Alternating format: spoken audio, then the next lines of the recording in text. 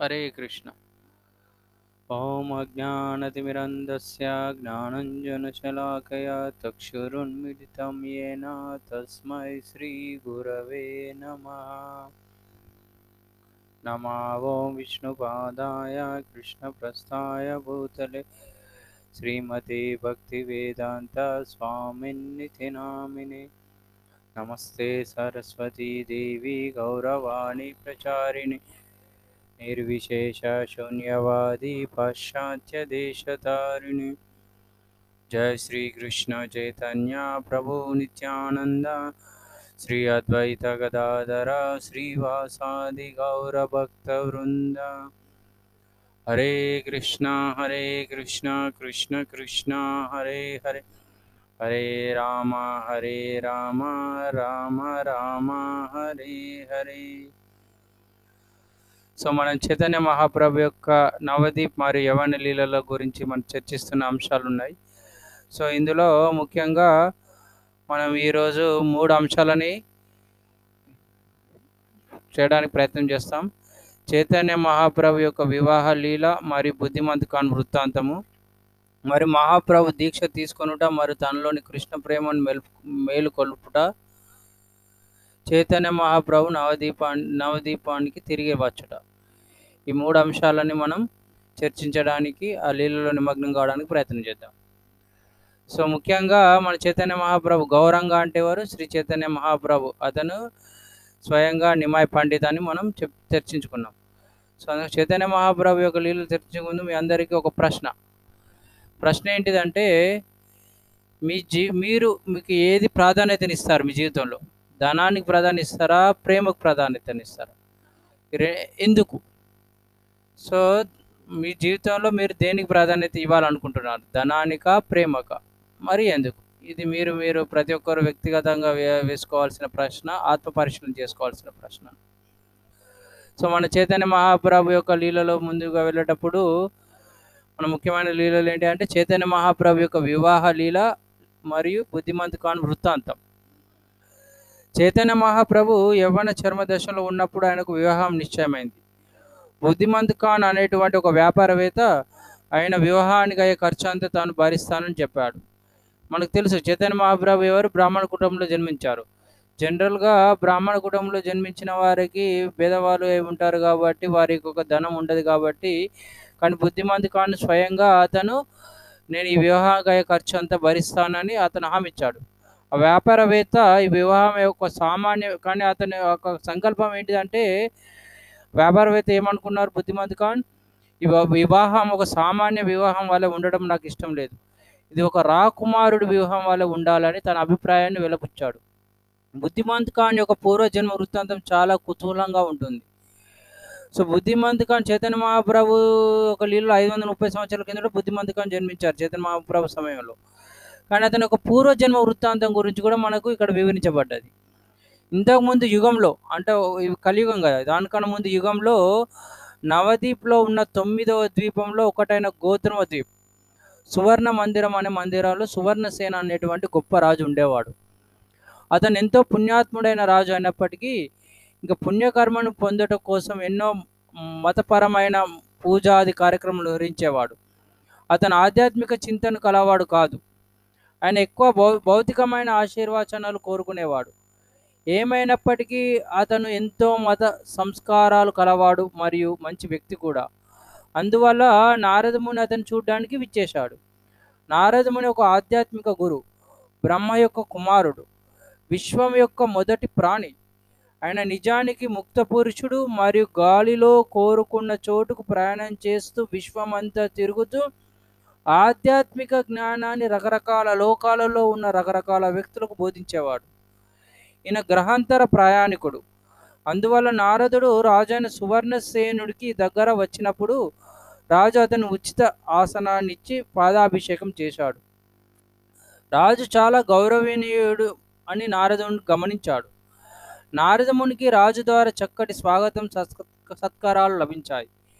ఆ రాజుకు తన యొక్క ఆశీర్వచనాలు అందజేయాలని నారదముని తలిచి ఆ రాజు యొక్క రాజ్యంలో జరుగుతున్న దైవ కార్యాలను గురించి ప్రశ్నించాడు. అంతటా ఆ రాజు తాను చేస్తున్న యజ్ఞాల గురించి, పుణ్యకార్యాల గురించి వివరించాడు. మరి నీ జీవిత గమ్యం ఏమిటని నారదుని అడగగా, నాకు స్వర్గలోకమునకు వెళ్ళాలని ఉంది, నా రాజ్యం విజయవంతంగా సాగాలి, నా యొక్క కుటుంబం ఆరోగ్యంగా ఉండాలి అంటూ అన్ని పూర్తి భౌతికపరమైన ఆశీర్వచనాలు కోరుకున్నాడు. తదుపరి నారదముని ఈ విధంగా వివరించసాగాడు. బాగుంది, నువ్వు చేసే వాటిలో ఏ విధమైన తప్పు లేదు, ఇది మంచిదే. కానీ ఇవన్నీ కూడా భౌతిక విషయాలు. ప్రజలు ఇప్పుడు ఒక కుటుంబంలాగా జీవిస్తూ ఉండవచ్చు. నదిలోని గడ్డి పరకల వలె కొన్ని మార్లు గుండెలా ఏర్పడినప్పుడు గడ్డి పరకలు ఒక చోట చేరబడతాయి. అంతటా సుడిగుండాల విడినప్పుడు గడ్డి పరకలు కూడా విడిపోతాయి. ఈ జీవితంలో మనందరం వేరే వేరే కుటుంబాలలో కలిసి ఉన్నాము. కానీ తర్వాత మనం రాబోయే జీవితంలో వేరే ప్రదేశంలో వేరే కుటుంబంలో కలిసి ఉంటాము. మనము మన యొక్క కుటుంబం గురించి లేదా భౌతిక జీవితం గురించి మాత్రమే ఆలోచించకూడదు, ఆధ్యాత్మిక జీవితం గురించి కూడా ఆలోచించాలి. ఎందుకంటే దానిని మాత్రమే మనం మన తర్వాత జన్మకు తీసుకొని వెళ్ళగలుగుతాము. ఇక్కడ నారదుడు చెప్పాల్సిన విషయం ఏంటి అంటే, ఇంకా అంటే ఆధ్యాత్మిక విషయాలని ఆత్మకు సంబంధించినది కాబట్టి, ఆత్మ శాశ్వతమైనది కాబట్టి, మన మరణాంతరం తర్వాత మనతోటి కుటుంబ సభ్యులు కానీ మన పుణ్యకర్మలు ఏవి మనతోటి రావు.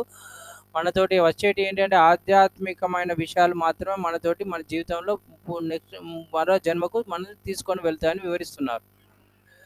నారదముని ఇంకను కొనసాగిస్తూ, నువ్వు పవిత్రమైన భూభాగాన్ని రాజు కలియుగంలో భగవంతుడు చైతన్య మహాప్రభు ఇక్కడ ఉద్భవిస్తారు. దేవాదేవుడైన గౌరంగ కృష్ణుడు బంగారు వర్ణంలో స్వయంగా వచ్చిన అవతారం.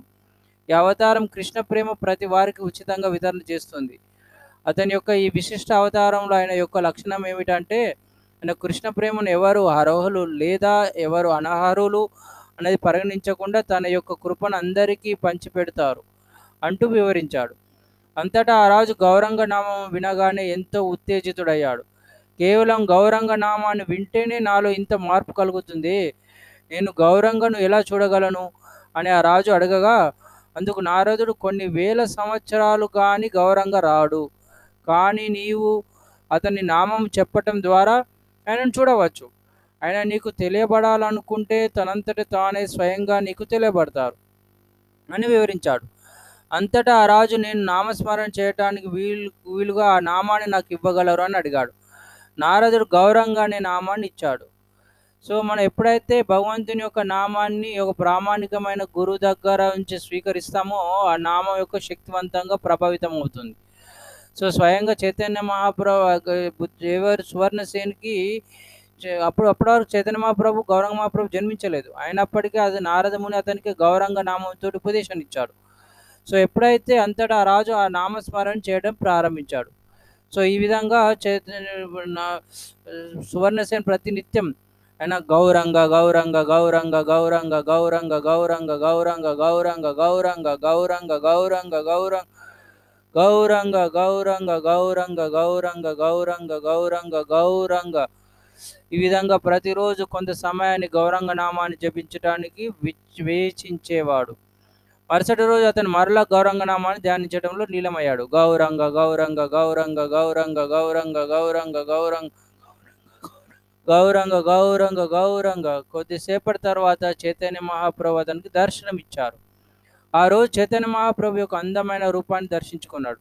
ఆయన 7 అడుగులు ఎత్తు ఉన్నారు, ఆయనకు విశాలమైన భుజాలు ఉన్నాయి, ఆయన నడుము సన్నంగా సింహం యొక్క నడుము వలె ఉంది, ఆయన ఉరువులు అరటి చెట్ల వలె బలంగా ఉన్నాయి, ఆయన కరములు ఆయనకు మోకాళ్ళను తాకుతూ ఉన్నాయి, ఆయన చేతులు ఎత్తినప్పుడు చాలా పొడవుగా కనిపించేవి, ఆయన ధరించిన పూలమాల అటు ఇటు ఇరువైపులా కదులుతూ ఉండేది, మాలలో ఉన్న పూల యొక్క మకరందాన్ని త్రాగుట కొరకు తేనెటీగలు ఎంత ఉత్సాహంగా వస్తున్నాయి. సువర్ణసేన్ మహారాజు ఆయన పాద పద్మముల వైపు దృష్టి సారించారు. తల ఎత్తి నేత్రాలను చూడగా అవి తామర పూలు వలె ఉండి దాదాపు చెవులు దాకా ఉన్నట్లుగా గోచరించాయి. ఆయన శిరోజాలు సంప్రదాయ బ్రాహ్మణ ఋషి వలె పూలతో ఉన్నాయి. రాజు ఎప్పుడైతే భగవంతుని దర్శించాడో ఒక్క మాట కూడా మాట్లాడకపోయాడు. అతను ప్రేమతో ఉప్పొంగిపోయాడు. అతను నెలకు ఒరిగి సాష్టాంగ నమస్కారం చేసి మాట్లాడడానికి ప్రయత్నించి తిరిగి మరలా భూమి మీదకి ఒరిగిపోయాడు. అతను భగవంతుడిని పొగుడుతూ ఏదో చెప్పాలనుకుంటున్నాడు, కానీ గౌరంగ అనే పదాన్ని మాత్రమే చెప్పగలుగుతున్నాడు. ఆకస్మికంగా భగవంతుడు అదృశ్యమైపోయాడు. అతను ఒక్కసారి భగవంతుని చూశాడు, అంతే. వెంటనే భగవంతుడు అదృశ్యమైపోయాడు. అంతటా ఆ రాజు భగవంతుని పట్ల విరహభావాన్ని అనుభవించసాగాడు. అందువల్ల ఆ రాజు మరలా నామం జపం చేయటం ప్రారంభించాడు. ఇంకొంత సమయం నామం జపం చేస్తే తిరిగి భగవంతుడు ప్రత్యక్షమవుతాడు అనే ఆశతో తిరిగి ప్రారంభించాడు. గౌరంగ గౌరంగ గౌరంగ గౌరంగ గౌరంగ గౌరంగ గౌరంగ గౌరంగ గౌరంగ గౌరంగ.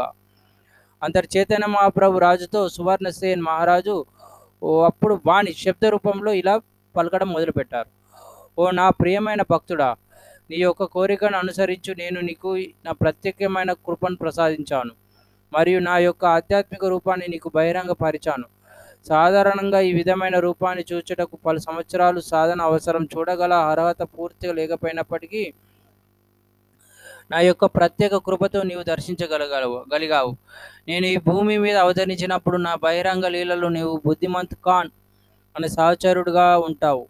భక్తి యోగాన్ని నీవు సాధన చేయి, తద్వారా నీవు నా వద్దకు వచ్చి నా సహచరుడుగా ఉంటావు.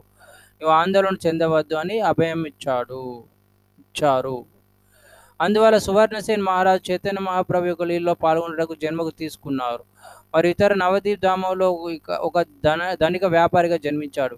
అతని వద్ద చాలా ధనం ఉండేది. పూర్వజన్మలో తాను రాజునని అతనికి జ్ఞప్తి లేదు.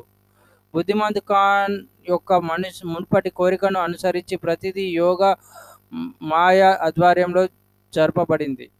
ఇది భగవంతుడి యొక్క ఆధ్యాత్మిక శక్తి. సహజంగా భగవంతునికి రెండు రకాల శక్తులు ఉంటాయి, యోగమాయ, మహామాయ. ఎవరైతే ఆధ్యాత్మిక జీవితంలో పురోగతి పొందుతారో వారు యోగమాయచే ప్రభావితం అవుతారు. ఎవరైతే భౌతికమైన జీవితంలో ఉండాలని కోరుకుంటారో వారు మహామాయచే ప్రభావితం అవుతారు. అతను ఒక కోరిక ఉండేది. గౌరంగ వివాహానికి కావలసిన ఏర్పాటు చేయడం ద్వారా గౌరవంగా సేవ చేయాలని అతని కోరిక ఉండేది. అందువల్ల అతను వేదాలను మంత్రాలను జపించేటువంటి బ్రాహ్మణులు గంగా నీటిని ఊరేగింపుతో 10,000 మంది తీసుకువెళ్ళడం, పువ్వులు వంటి ఇతరాతరి హంగులను కూడా రాకుమారుడి వివాహానికి కావలసిన విధంగా ఏర్పాటు చేశాడు.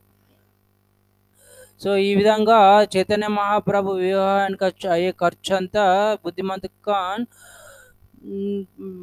ఇవ్వడం మొదలుపెట్టాడు. ఎందుకంటే బుద్ధిమంత్ ఖాన్ ఆయన కోరిక ఏంటిదంటే అతను ఖర్చు అంతా భరించాలనుకున్నాడు. సో ఖర్చులో ఇక్కడ ఎంతో విశేషంగా ఆదివాసి సెరమనీ అని ఏ విధంగా చైతన్య మహాప్రభు యొక్క వివాహం జరిగిందని ఇక్కడ వివరిస్తున్నారు. చైతన్య మహాప్రభు యొక్క ఆదివాసి వృత్తాంతం జరుగుతున్న సమయంలో బుద్ధిమంత్ ఖాన్ ప్రతి వారికి అల్పాహారం, అన్నము, పకోడీలు, సమోసాలు మొదలు ఎన్నో రకాలైన పదార్థాలు అందించేశాడు. కొంతమంది ఒకసారి వరుసలో నుంచుకొని తీసుకొని రెండవసారి కూడా తీసుకోవడానికి వచ్చేవారు. ఈ విషయం బుద్ధిమంత్ ఖాన్ తెలియడంతో, నిజమా? అయితే వారికి మొదటిసారి ఇచ్చిన వాటి మీద 5 ఇంతలు ఇవ్వండి అని చెప్పాడు. ఇంకా ఎవరు రెండవసారి వెళ్ళని అవసరం లేనంత ప్రసాదాన్ని ఇచ్చారు. ఆయన ఎంతో ఉదార స్వభావంతో చైతన్య మహాప్రభు వివాహ సందర్భంగా ఎవరికి ప్రసాద విషయంలో లోటు జరగకూడదని మరియు ఎవరు కూడా ప్రసాదానికి రెండవ మారు వెళ్ళని అవసరం లేకుండా ప్రసాదాన్ని వితరణ చేశాడు.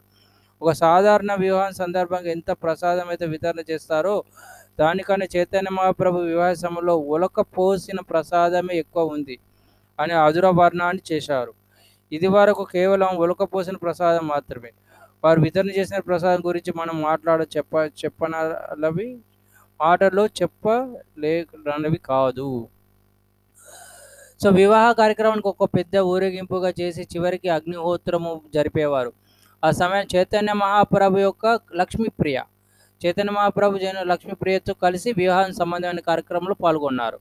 ఒక భారీ కార్యక్రమాలు సాగినటువంటి నిమాయ్ పండితుని యొక్క వివాహం వల్ల ఆ పట్టణం అంతా పూర్తి ఉత్సాహంతో మునిగిపోయింది. సో ఈ విధంగా బుద్ధిమంత్ ఖాన్ చైతన్య మహాప్రభుకు వివాహ సందర్భంలో సేవ చేసే భాగ్యాన్ని స్వయంగా చైతన్య మహాప్రభు అతనికి అవకాశం ఇచ్చారు. దాని తర్వాత అంశం ఏంటిదంటే, కొన్ని రోజుల తర్వాత మహాప్రభు దీక్ష తీసుకొనుట మరి తనలోని కృష్ణ ప్రేమను మెలుకొల్పుట. జగన్నాథ్ మిశ్రా, మన సహజంగా చైతన్య మహాప్రభు యొక్క తండ్రి పేరు ఎవరు? జగన్నాథ్ మిశ్రా. కానీ ఎప్పుడైతే జగన్నాథ్ మిశ్రా దేహాన్ని విడిచిపెట్టిన తర్వాత చైతన్య మహాప్రభు తన తండ్రికి పిండి ప్రదానం చేయటకు గయా వెళ్ళారు. మరణించిన బంధువుల కొరకు వివిధ కార్యక్రమాలు అక్కడ చేయవచ్చును. ఒకటి వారి యొక్క బూడిదను గంగలో కలపడం, రెండవది వారి పిండ ప్రదానం కావించడం.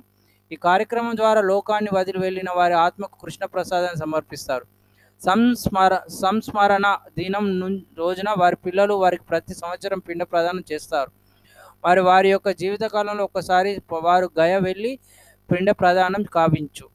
విష్ణు యొక్క కమలలు ముద్రలకు పూజాది కార్యక్రమాలు చేస్తారు. అక్కడ విష్ణు గయ అని ఉంటుంది కాశీ దగ్గర. సో గయలో పితరులకు కృష్ణ ప్రసాదాన్ని సమర్పించడానికి ఒక ప్రత్యేకమైన గుడి ఉంది. సన్యాసులు సాంఘికంగా మరణించినట్లు కాబట్టి వారు పిండ ప్రదానం కావించాల్సిన అవసరం లేదు. సన్యాసం తీసుకోవటం ద్వారానే వారు వారి యొక్క పితరులను ముక్తి కానిస్తారు.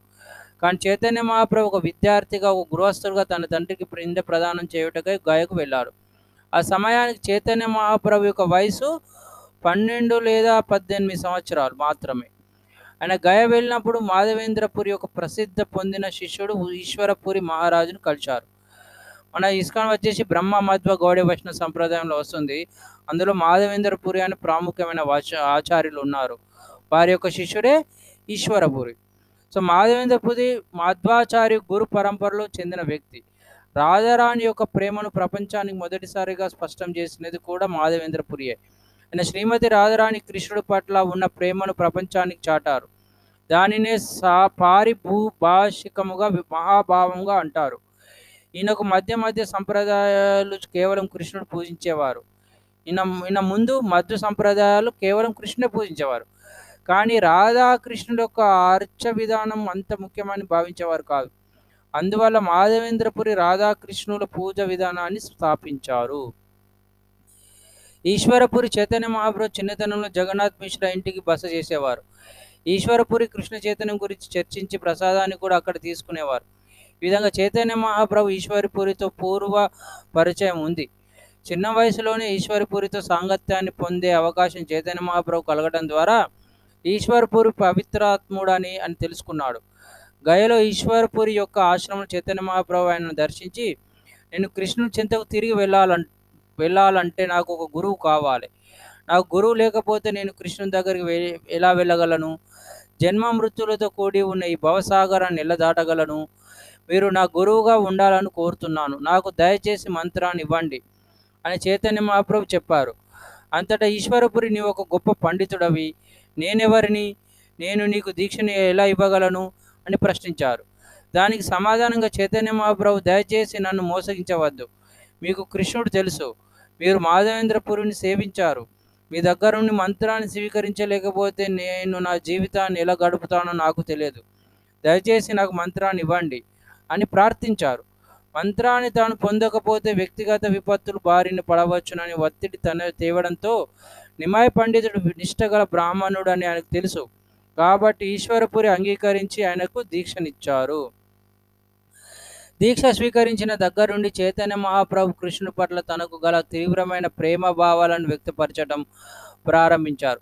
ఆయన విష్ణుపాద్ గుడిలోని ప్రవేశించిన వెంటనే ఎంతో పారవశ్యంగా నామస్మరణ చేయడం మరియు నృత్యం చేయడం ప్రారంభించగా అచ్చట బ్రాహ్మణులందరూ ఆయన చుట్టూ చేరి ఆయనను గమనించసాగారు. ఆయన తన చుట్టూ వారు తనను గమనించడం కూడా మర్చిపోయి ఎంతో పారవశ్యంలో మునిగిపోయారు. కానీ ఎప్పుడైతే తనను ప్రతివారు గమనిస్తున్నారని ఆయన తెలుసుకున్నారో వెంటనే బాహ్య స్మృతిలోని వచ్చి అతను తాను నిలవరుచుకున్నారు. తదుపరి చైతన్య మహాప్రభు భగవంతుడు పాదపద్మను అభిషేకం చేయనారంభించారు. పాలు, పెరుగు, తేనె, నెయ్యి మరియు పంచామృతులతో అభిషేకం చేయనారంభించారు. ఆయన కేవలం దీక్ష తీసుకోవడం వల్లనే తన హృదయం సంపూర్ణంగా మార్పు రావటం, కృష్ణుని పట్ల ప్రేమ భావాన్ని ప్రకటమవ్వటం గమనించారు.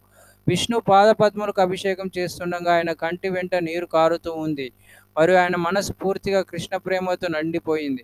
ఆయన విష్ణు పాదపద్మను ప్రేమతో కూడిన తన కంటి నీటితో అభిషేకించారు. తదుపరి ఆయన బియ్యంతో చేసిన పదార్థంను విష్ణు పాదపద్మలకు సమర్పించి ఆ తర్వాత శరీరాన్ని విడిచిన వెళ్ళిన తన తండ్రి ఆత్మకు సమర్పించారు. గయకు చాలా కుతూహలం కలిగించేటువంటి చరిత్ర ఉంది. ఇప్పుడు మన విష్ణు గయ గురించి ఒక విశేషమైన చరిత్ర, ఓ పురాణంలో చరిత్ర కథ ఉన్నది. దాని గురించి మనం తెలుసుకుందాం. ఇంతకుముందు రోజులో ఆ ప్రదేశం గయాసూర్ అనేటువంటి రాక్షసుడు ఉండేవారు. సాధారణంగా రాక్షసుల వల్ల కలిగే ఇబ్బందులన్నీ ఇతనికి వల్ల కూడా కలుగుతూ ఉండేవి. దేవతలందరూ కూడా గయాసురుడు బారి నుండి తమను రక్షించమని విష్ణుని ప్రార్థించారు. అప్పుడు పెద్ద యుద్ధం జరిగింది. ఆ యుద్ధం అంతమున్న విష్ణువు తన యొక్క పాదాన్ని గయాసురుడు గుండెల మీద వేసి నేలకు తొక్కిపెట్టి తన శరణ పొందమని ఆజ్ఞాపించాడు. నేను నీకు శరణాగతి పొందుతాను, కానీ నీవు నాకు 3 వరాలు ఇవ్వాలి అని గయాసురుడు కోరాడు.